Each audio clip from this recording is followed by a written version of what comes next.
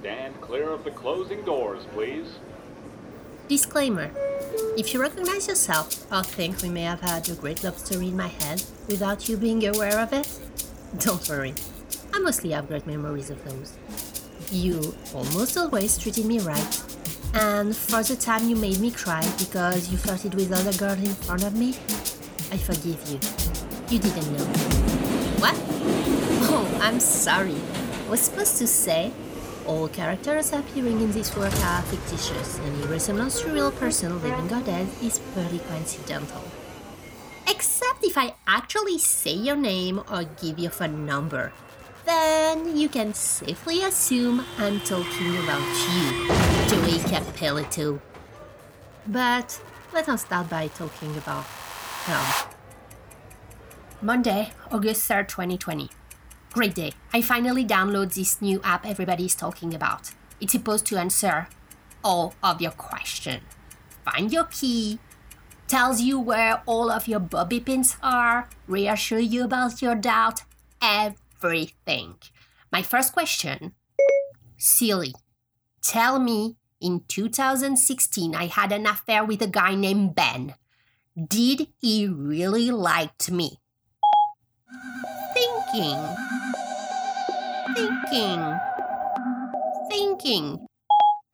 Okay, I got the answer. 42? I'm sorry, what?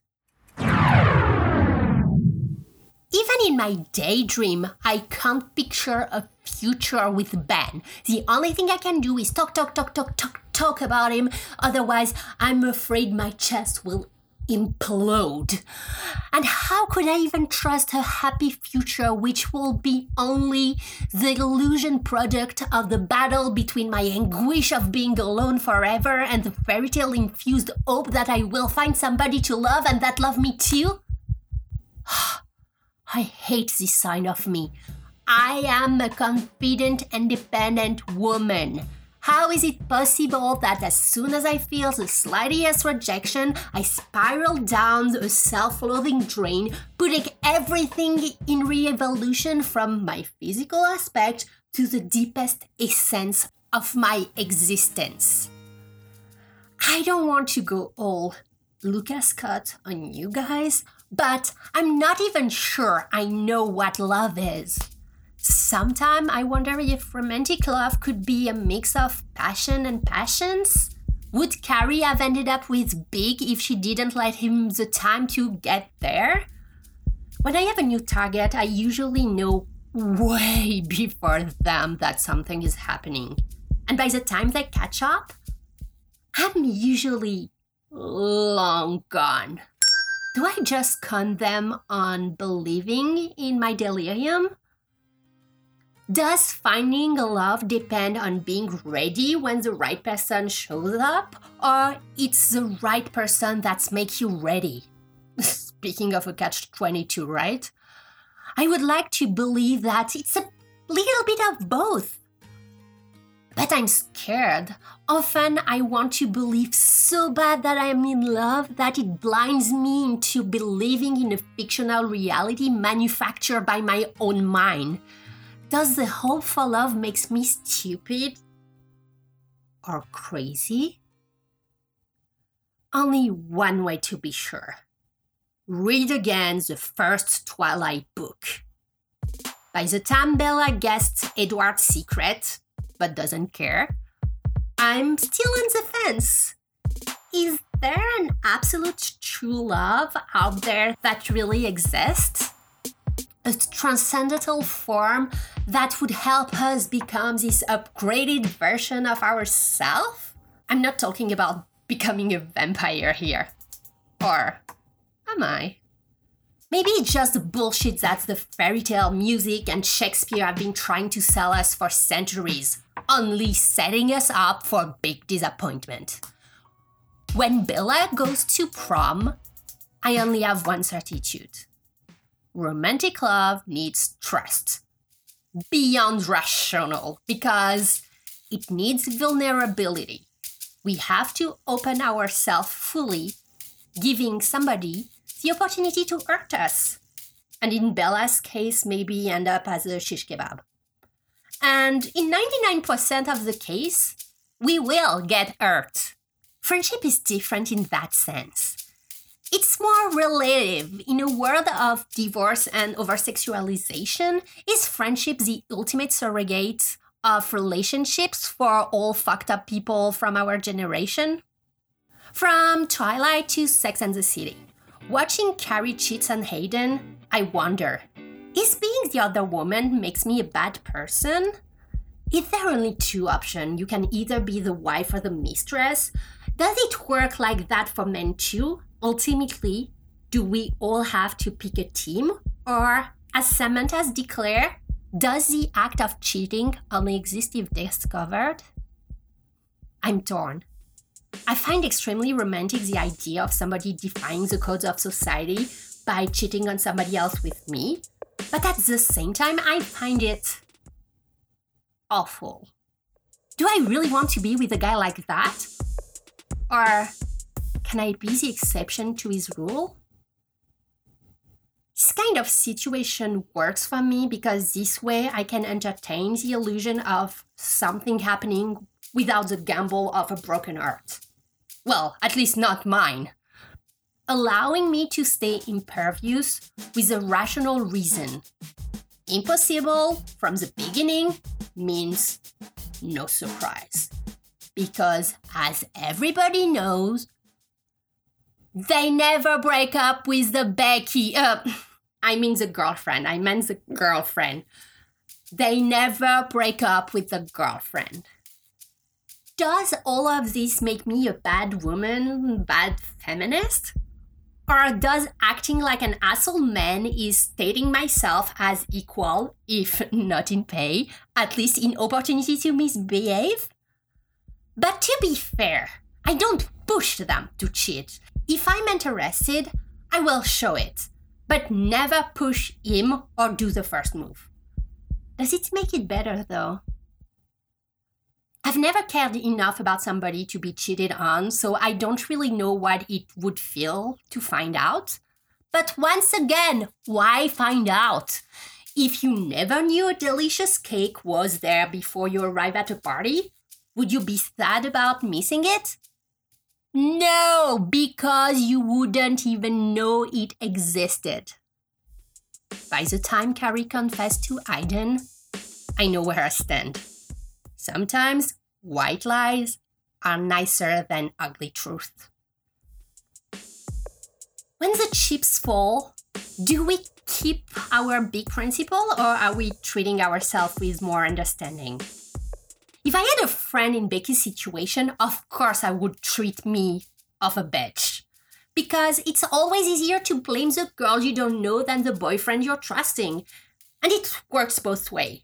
I mean, it's easier for me to believe that Becky is mean stupid and that Ben doesn't care about her. Is it truth? Does she deserve this hostility? Is it human to feel this way? Or am I just the worst? I found her Instagram. Now I know what she looks like. She was tagged in a picture Claire posted a few weeks back. I'm pretty sure it's her. In my head, she was a Nobel Prize winner who looked like Gisele Bündchen. So, in a way, I'm kind of reassured that she is not that at all. But she's so plain. I don't even get why Ben would be attracted to her in the first place. She's an actress. Please hear the quotation marks in my voice. She played in 2 short films for NYU students. I think she's at least 6 or 8 years younger than us. I find it quite amusing, actually, to imagine a guy being in a relationship with a 20-something blonde actress to cheat on her with an older, brainy brunette. Or am I the stupid bimbo in this scenario? Truth be told, I prefer my place than hers. At least I know. Maybe it's still a question of control again, but I don't care. Does men ask themselves all the same type of question when they are the misters?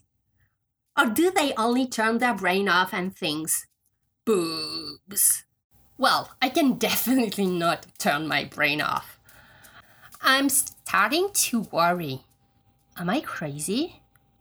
While watching Sex and the City, I'm perusing Ben's Facebook picture, to the point where I know them by heart and I have my favorites. I even screenshot some of them and send them to my friends. Sometimes I just can't think of anything else. Looking at his picture on Facebook has become my only self-reward. I'm rereading all the text and email we exchange. Is the question mark means he likes me? Why did he choose the sunglasses emoji there? Are XOs better than XX? When he writes, "Can't wait to see you," is it an expression or does he really mean it? Did I say something mean in my last email? Is this why he doesn't reply? Is space the best things to give him right now? Or should I show him how much I like him? Is it because I'm bad at sex? Is it possible for one person to think that it was great and for the other to think it sucked? Sometimes it strikes me. Maybe I will never see him again and he will stay with Becky. It physically hurts. Am I being dramatic? And suddenly I remember. I'm a grown-ass bitch and I felt this way for at least 10 guys. And I've moved on from every single, not single one of them. Am I jaded or just experienced?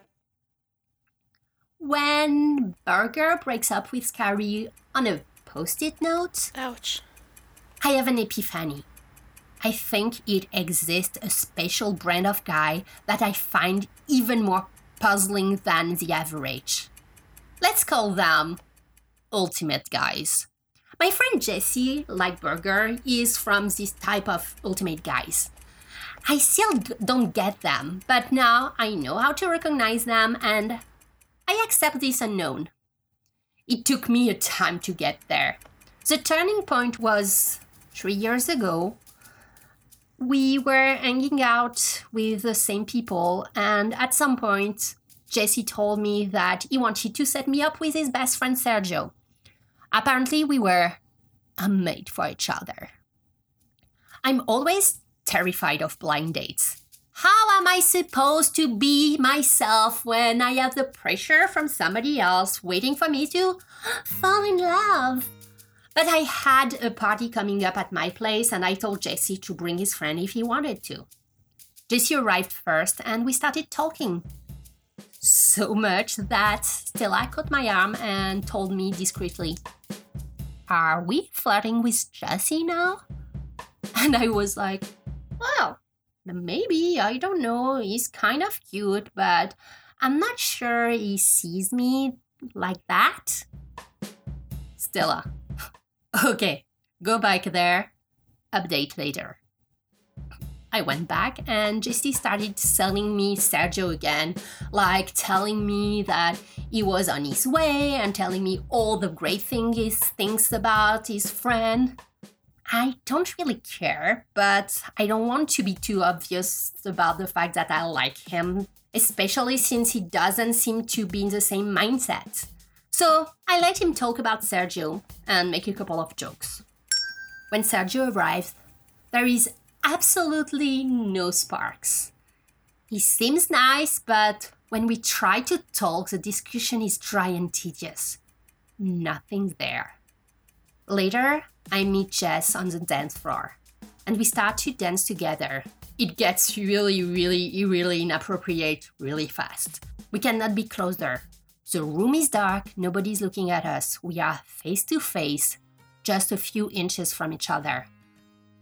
I recognize that moment. You know the one. When he looks at your lips. But Jesse, stop there. I don't do anything either, and the moment just pass. Sergio arrives. Jesse releases me from his arm right away. We start dancing all together. After maybe 1 minute, Jesse leaves. Sergio starts getting closer. I know that we missed our moment with Jesse. Suddenly, Sergio catches me off guard and kisses me. It's not displeasing. We kiss a bit more until there is almost nobody left. Jesse waits Sergio to leave. They are in the last batch of people, Jesse waits to be the last one to say bye to me. He stops in front of me with a sad face. He looks at me and said, "Timing is a bitch," kisses me on the cheek. "Sorry, I've been a dumbass," and leaves. What? The day after the party, Stella asked her then boyfriend about the situation to get a guy's opinion. She started the story by telling him, "So, Angeline has this guy friend who wanted to set her up with his best friend." The boyfriend interrupts her and says, "He likes her." We were like, "I'm sorry, what?" He has not been able to explain us the psychology behind that, but apparently it's something usual for some guys to set up the girl they like with their friends. And most of the time, they end up not talking to the girl if she ends up with a friend. If this is not fucked up, what is? How are we supposed to know when a guy likes us if the logical things to do according to them is to set us up with their best friend or, flat out, ignore us? And I don't buy the whole "he's just not that into you" for two reasons. First, I believe that, like girls, boys can be fucked up and scared too. And secondly, I don't like the implication of this wording. He's just not that into you? As if women are not self-conscious enough. It's like saying, you are the one not good enough. When most of the time the guy doesn't want to commit, or is gay, or simply wants to sleep around. In other words, it has usually nothing to do with you, and more to do with who the guy is at this very specific moment. Unfortunately, or fortunately actually, this theory kind of helps me balance the little voice in my head saying that I'm not enough. There is nothing else I can do other than stalking him and hope for the best. I don't want to manipulate him into being with me. I played my hand. Now he needs to know what he wants. Choose the easy way or the way out. Is there really something between us, or was it just a result of a perfect blend of hormones and alcohol? No complaint here. It was quite pleasing. I just would like to know. By the time Big finds Carrie in Paris, I'm all questioned out. I'm tired of waiting for Mr. Right or the one. I want the next one, and right now.